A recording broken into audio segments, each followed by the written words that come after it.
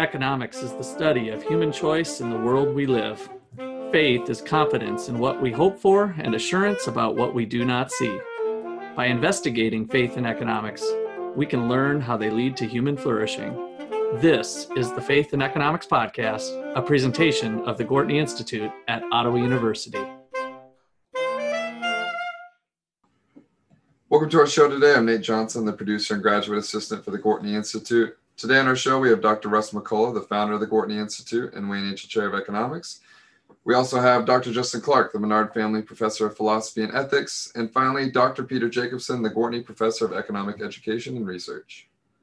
All right, well, today we want to talk about a global reset that came to our attention. Sounds like people want to jump on this opportunity of our broke down relationships and our broke down economy and our broke down this or that, and 2020 being the perfect ashes to rebuild a perfect utopia of some sort that's filled with equality and opportunity and no hunger and all kinds of fun stuff. So Justin, tell us about this brilliant plan. Well, you said global reset, Russ, and it is intended to be a global reset, but it's also called a great reset. It's called the Great Reset, and it's going to be great. Is it like make the globe great again? Yes. Okay. It's going to be all great. Right. So Trump's involved with this yes. somehow? Our resets are the greatest. So the World Economic Forum, which is an organization run by Klaus Schwab, who's a German economist, put forward this kind of prediction / policy proposal. So they put out a video a while ago. It was maybe a couple months ago now, and it said, predictions for the world in 2030. And we should probably put that link on our show notes for that video. Okay. So the first, and it has like 8 predictions. And the first prediction is you'll own nothing and you'll be happy. Wow. And the second prediction is whatever you want, you'll rent and it'll be delivered by drone. And then the third prediction is the U.S. won't be the primary superpower. A handful of countries will dominate. Okay. And then there's, you won't die waiting for an organ transplant. We'll print them instead. Of course. And then there's, you'll eat much less meat. Oh, yeah. It'll be an occasional treat, not a because staple. We'll print that too, right? Or grow it in a lab, the flesh or something. We're all going vegetarian. All of the above. The sheer idea that we will be able to print organs but not print meat to eat makes no sense at all. Never mind how counterintuitive the conjunction of all these claims is. Then there's things about, the amount of climate refugees there'll be, et cetera. Pollution, there will be all these pollution taxes. But I just can't get past the first couple claims. Yeah. Which is that you'll own nothing and you'll be happy. The U.S. will no longer be a superpower. You won't be able to eat meat anymore, et cetera. So this video kind of got a lot of traction when it got put out. I know I tweeted like, this sounds, I remember tweeting, this sounds like a threat. And when it said you'll own nothing and be happy. And actually one of my philosophy professors where I got my doctorate replied to that tweet and said, it actually sounds like a series of threats. And this person, who's replied to my tweet, this is not a crazy person like I am, right? This is a normal, academic. So in addition to putting out this video, you can go to the World Economic Forum's website and they have, weforum.org/Great Reset. So this is a series of policy proposals that they are putting forth, and they are saying, due to the fact that COVID-19 has created this crisis, this is a great time to restructure society and the economy in ways to make the world more, as they would say, more equitable, more fair, to make the economic system more just. Yeah.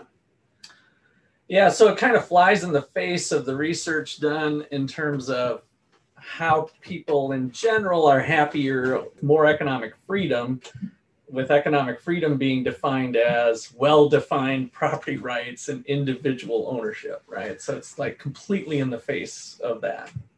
Yeah. Well, interestingly, I'm not sure if they want to get rid of property rights. They just don't want you to have any. Right? Right. It's not nobody will own anything. You won't own anything. Yeah, one of the important things that economist Ludwig von Mises pointed out is that there's always property rights. It's just the form that the competition takes on varies over time. Yeah. So if someone's using something, that means you own it. I mean, just by definition, if you're renting it and you use it up, then you own it. But it sounds like ultimate ownership will belong to someone else. Someone will be happier in this new world. Yeah. So any mention of the Great Reset usually will get you labeled as, a conspiracy theorist or something like that, right? But I'm a big fan of Dave Collum, who's a professor at Cornell, and he has a quote where he says, "I'm a conspiracy theorist. I believe that rich and powerful people conspire to protect their wealth and their power." If you don't believe that, there's a word for that. You're an idiot. If you do believe that the rich and the powerful conspire to protect their wealth, but you don't like the label conspiracy theorist, there's a word for that too. You're a coward. Yeah. So, and again, as Justin pointed out, this is the term used by the originators. I think Prince Harry is also a big part of this. Prince Harry along with Schwab. You can also find, if you're curious, again, about some of this stuff, Time Magazine has partnered with the World Economic Forum, and they have a whole website, which is time/collection/Great Reset, again, labeled The Great Reset. And there's several articles posted in this section, which I take to mean, this is, these articles have to do with the Great Reset. And they surround on, things like carbon taxes, Green New Deal, inequality. So, a lot of times you'll hear people say, well, the Great Reset's a real thing.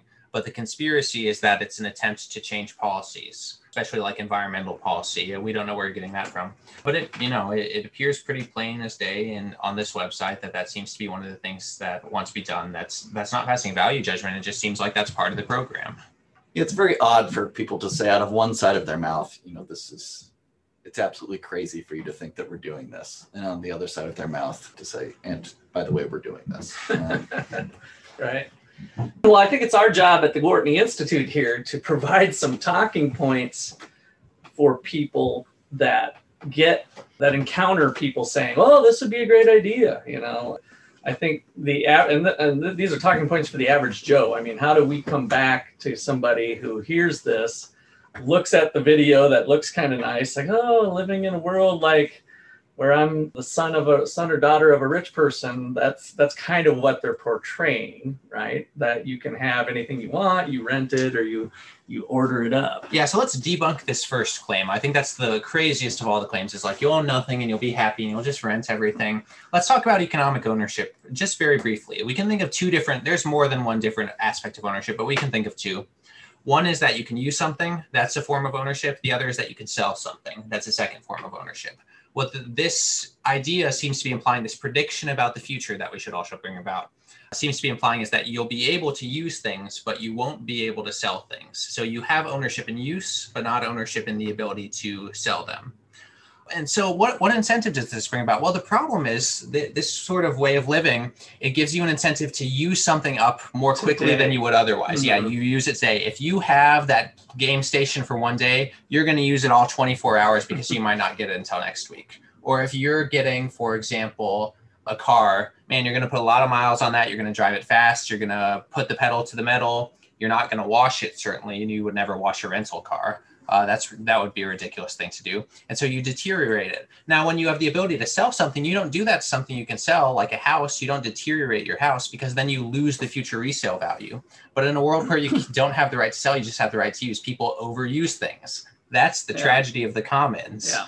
So it's odd to me that this prediction about the future is that we will live in a world characterized by the classic tragedy of the commons. It seems crazy to me. Yeah, and it also seems weird that this is put forward by, the left when it is, as you say, it encourages an ethic of pure consumption. Because when you can't sell something, there's absolutely no incentive for you.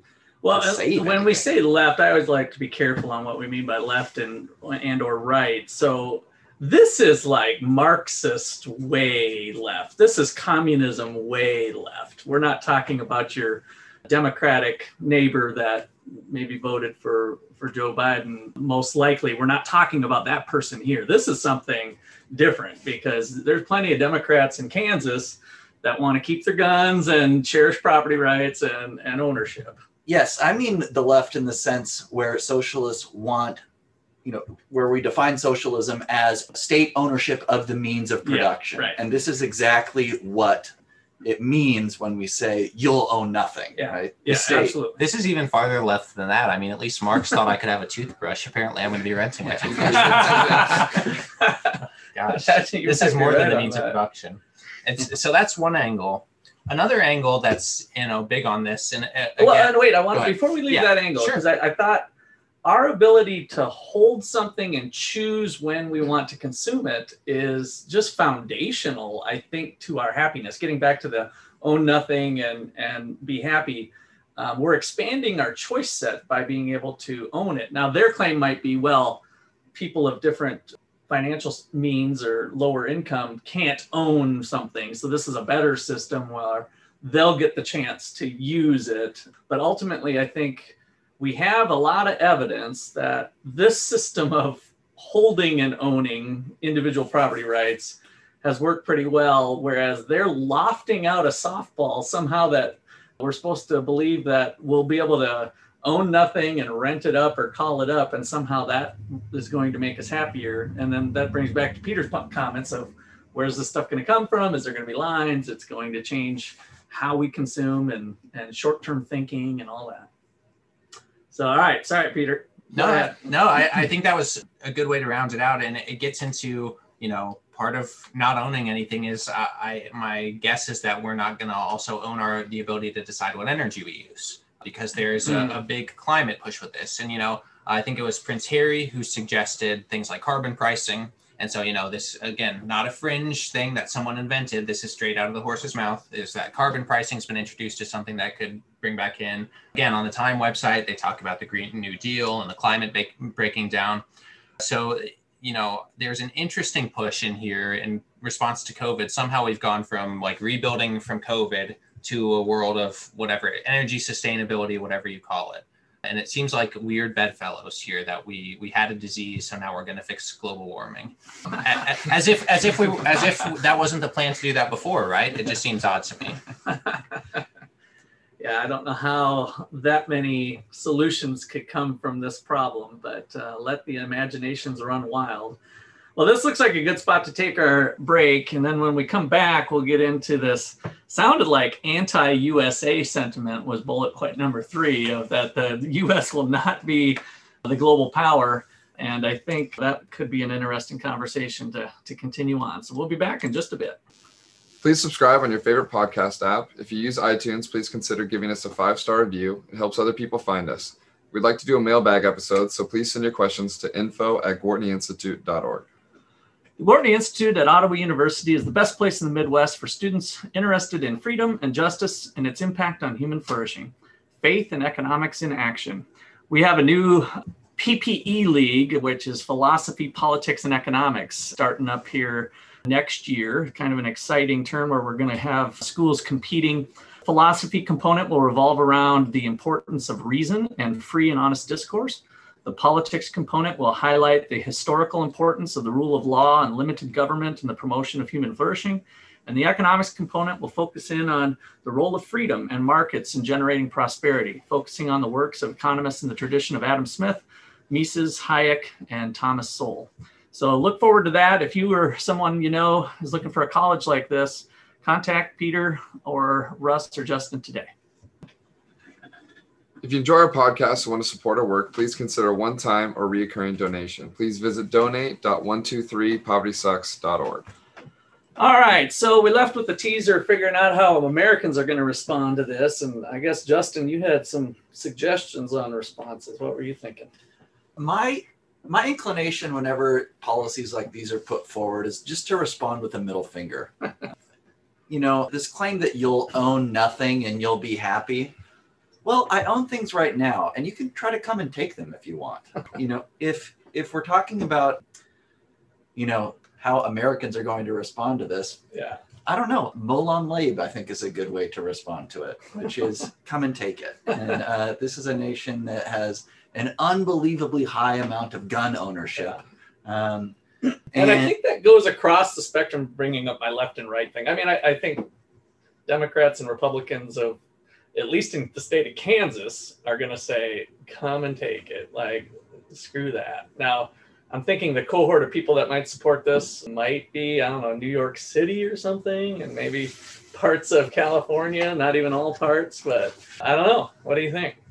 Well, I mean, delusions of German grandeur notwithstanding, I don't think this sells well anywhere in the United States. Yeah. I think we're going to have the middle finger thing for most people, but I want to come up with some arguments back to it, because I don't think, let's face it, most Americans take for granted what's in place for us to prosper already. So we have to remind them that this ownership piece seems trivial because we all take it for granted since we were little, that we have some ownership of things, but it's a key ingredient, along with rule of law and decent police and court systems that not every country has. And that's where we get the data that says places that don't have these pieces aren't very happy. Yeah, one of the key arguments back, I think, is that, especially when it comes to, like, I'm using climate as the example they're proposing some, carbon pricing and lowering emissions and all these things. Coronavirus hasn't clearly changed the costs and benefits on these things. Whether we like it or not, transitioning to a world of zero carbon emissions, net zero, I guess we should say. Zero would mean everybody's dead because we breathe out carbon. But net zero carbon emissions, transitioning to that world is very costly. It's, gasoline is a pretty cheap source of energy, the cheapest really in human history. And transitioning to a more expensive, by definition, form of energy, otherwise people would already be using it, right? People use the least expensive thing for the goals they have.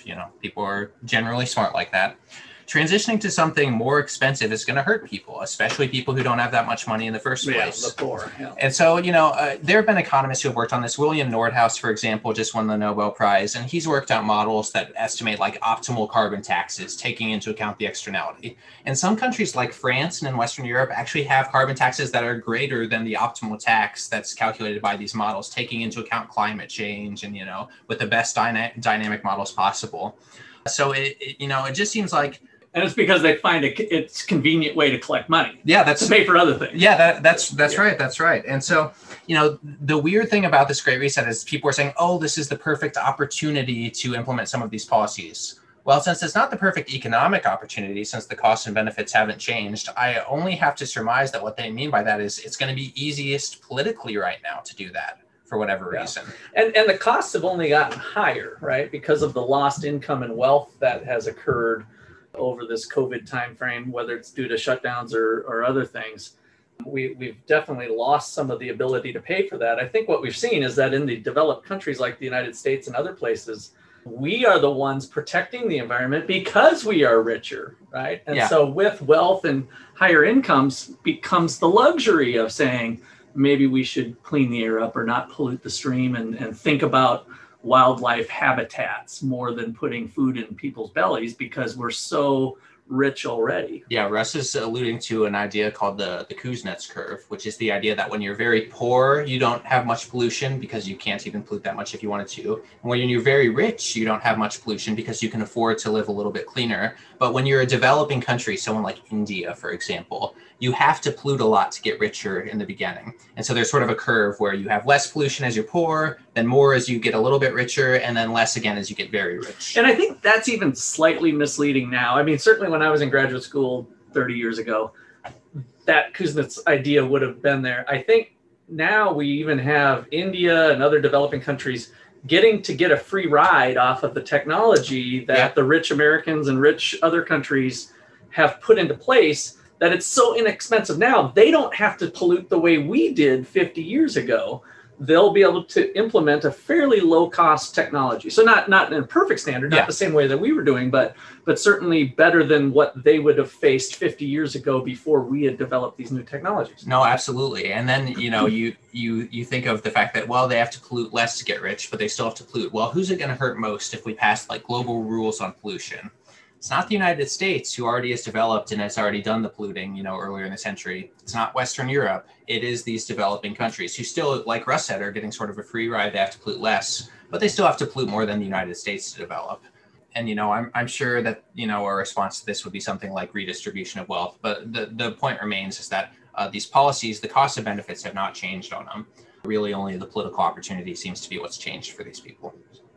Well, and some of these global organizations that we'll see what happens once the Biden regime comes back in. But I think that was a redistribution going on where the United States was paying the lion's share of the fees associated with whatever that organization was, or it's the Paris Climate Accord or other things. So that the U.S. was kind of paying the freight. Trump kind of called them on, hey, you haven't paid your fair share for a while. If this is going to really work as an agreement, then it would need to look this way. And I don't think they were willing to budge. And there's probably other things. I'm not saying Trump, of course, would be the most graceful guy going into those negotiations. But nonetheless, I think there was a global redistribution in a sense, because our tax dollars as Americans were going to fund, we were paying the lion's share of a lot of those organizations. And so that was kind of a forced redistribution in a sense. Yeah, I think that was especially true out of like WHO, for example, who we ended up leaving, the World Health Organization. Mm-hmm. So yeah, I definitely agree with that. Interestingly, Schwab, and listeners, just one quick correction. It was Prince Charles with Klaus Schwab, excuse me, not ex-Prince Harry. Ex-Prince Harry is also involved with it, but to a lesser degree. But interestingly, this relates to an earlier podcast, this Great Reset podcast, because one of the things that Schwab promoted was the idea that this is going to bring about responsible capitalism, which sounds a lot like, listeners, a previous podcast we did on Milton Friedman's idea of corporate social responsibility. So I encourage you to go back and listen to that podcast as well, because we kind of point out some of the issues with, it sounds like a nice phrase, responsible capitalism. But conscious capitalism, right. It goes by a number of different things, but somehow warm, fuzzy capitalism being different than what we already have in place. Yeah, but I just, I wanted to fit that in there because I think it's a good one for them to look at. And I probably shouldn't have even said it that way, because to me, the warm, fuzzy part comes through healthy competition. The parts of capitalism that we usually frown upon is actually not capitalism in the United States, where it's big government and big business working together with what we call cronyism. Yeah, well, that's not capitalism. The warm fuzzy thing is the rhetoric of the people who want something like responsible capitalism, right? So I see where you're going with that. Yeah. All right, so this third claim that the USA won't be the global power, I just can't imagine that happening. I don't know, did they work out anything more of what that would look like? There's a handful of countries will dominate. Okay. They will figure it out in a big room with a bunch of smart people and figure out how to dominate by joining their resources all together. Gosh, that sounds like, wasn't it called the USSR that wanted to combine a bunch of countries together? Well, it is a little, now that you've said this, I'm trying to think on who because this is, listeners, this is a prediction, right? At this point, this video is saying a prediction is the US won't be the only superpower. It's not really a policy proposal necessarily. I haven't seen anything like that, but I'm trying to think who they predict will be. And Western Europe is not like that impressive right now. There seems to be a lot of stagnation over there. The once great economies of Western Europe seem to be very much slowing down, especially Italy, France. So my only thought would be, as another superpower, would be China. I would think would be part of that because, China seems to be growing at a rapid rate. They have a lot of influence on the world stage as well. So I imagine that's part of their prediction. What do you think, Justin? Well, given that it's run by Klaus Schwab, I would think he sees a prominent role for Germany, which we should always be scared of. Well, and I think for our listeners, where does superpower come from? I mean, how would you define the U.S. being a superpower? What does that mean to you, Peter? Yeah, no, that's a tricky question. I guess for me, the biggest power that the U.S. has that no other country has is that our currency is sort of the world reserve currency. That seems to be the one thing that is outstanding. I guess. Where does that come from? I don't mean to be like teacher-student here because you're my colleague, but why has the U.S. been able to maintain its currency as kind of the global currency? I guess probably because of our successful financial sector. Yeah, and we buy a ton of stuff, right? Yeah. So what I'm thinking is the superpower status actually comes from the fact that we have individual ownership of stuff and we cherish that and we protect it And that's what's caused the super. It's not like it's going to go away, is my point. If most American gives the middle finger to this thing, we're still going to be the ones that are prospering in our nation because of the way it's organized. So the superpower thing emerges spontaneously from a good rule of law. Now, can that be eroded? Sure. But that, to me, our purchasing power, so to speak, is part of our superpower status. And that comes from our wealth and income. I think we did strong arm our way to that status. What was it, post World War II? Just a little bit. Though I will agree that there's something about the U.S. There's a reason that stayed in the U.S. that has to do with our. Yeah, it wouldn't have had to have stayed that way. Yeah, once it opened up. You're right. Yeah, right. As far as having the reserve currency thing. I guess the other thing that makes us a superpower, though, would be the military and military spending on sort of the other side of things. Yeah, not spontaneously planned, more centrally planned. We do have a credible threat with our awesome military power. Yeah. That only gets stronger each year as each Democrat and each Republican continues to build it up regardless. So, and that's where we get Justin in, who's probably an anti-war guy. I don't know if we need to get that sidetracked off of our main topic here, but I guess war. I hope everyone's anti-war. That is an element to this of the Klaus guy. I'm anti-war and I'm also anti-empire. And yeah, so if the U.S. not being the world superpower means something like we are bringing a lot of our troops home, then hey, that's a policy proposal I'm on board with. Yeah, I'll take that part of the reset. I'm all right with bringing the troops home and, letting other people work out the problems in their backyard rather than us. Yeah, I can accept that, certainly. So. Yeah, there's a lot of things that we pay for in American blood and money. That And doesn't that come back to property rights? I think some of us who feel that way, and I wouldn't say if somebody's asking for our help, and those issues and skirmishes and whatever can be very complex. But if we think about property rights, that's kind of coming back to our soil, and we don't really let's let them figure out their own property right regime, right? Who are we to impose ourselves on them? I think kind of comes back philosophically to what we're talking about here, about whether we own nothing or own everything. Yeah, an economist, Chris Coyne, actually points this out frequently in his work, that there's a big issue and a sort of a weird thing where the United States, as a domestic policy, we have a lot of respect for property rights. But when we try to develop other countries after war, for example, that's the title of one of his books, we sort of do it in like a centrally planned way, which, you wouldn't think that it would work if your way of growing at home is to not centrally plan very much. So yeah, it would be nice to afford everyone else the opportunity to grow themselves. That'd be great. Yeah. So what about this organ transplant? A couple of last bullet points here as we wrap this thing up. Comments on organs and printing those off, and cat meatless eating, and anything there. You're just talking about cats? Eat.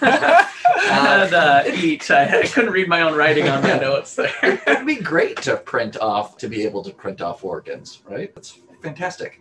It's interesting that that's not the policy that's put forward because, again, there's something to be said for the fact that industrial agriculture produces a lot of methane, and the fact that we subsidize that probably means we're producing way more methane than is the optimal amount, quote unquote.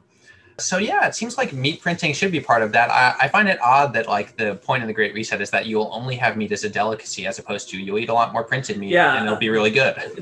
That particular one seems like they're going to somehow shape our preferences. It's a little different than the own nothing. You can order it up on Amazon and a drone comes and drops it off on your thing. It's like, no, you're going to like our way better because there's going to be less meat, which would basically be, I suppose, through banning it, and the price goes super high so that you can't afford it. But. Yeah, I guess the drones are only going to deliver meat on the 29th of February. That's how it's going to work. So. That's the meat delivery day. But another way to minimize deaths for waiting for organs would be to open up an organ market, which would be something that. Well, yeah, and that is another podcast we need to do, is the organ markets and how that could be a solution. It's a delicate one, though. That's not just a no-brainer, open up for organs, but it is one that a lot of economists have put some serious thought into, and I think there's a welfare improving solution that involves markets with organs as well, which brings us back to ownership. Right. Again, own nothing. Do I still get to own my organs like they're in my body, or does the does You'll Klaus rent? Is there a rental arrangement on Yeah. them that if somebody else needs them more than I need them, then he can come and get them? Yes, then My a drone rental- will show up.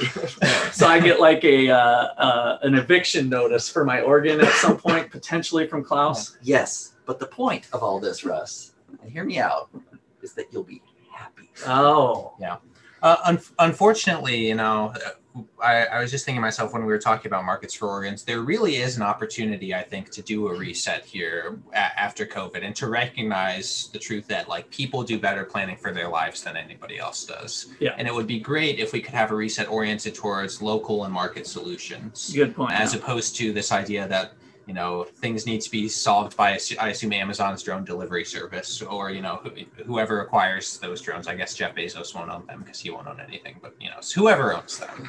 And so it really is a shame that we're not taking the opportunity to talk about maybe a reset that puts people back in control, as opposed to whoever is behind the veil of the Great Absolutely, Reset. yeah. And I think there is great opportunity, and I think a lot of people have learned that some of the centrally planned actions have not gone so well, and they've changed, and realizing some of that.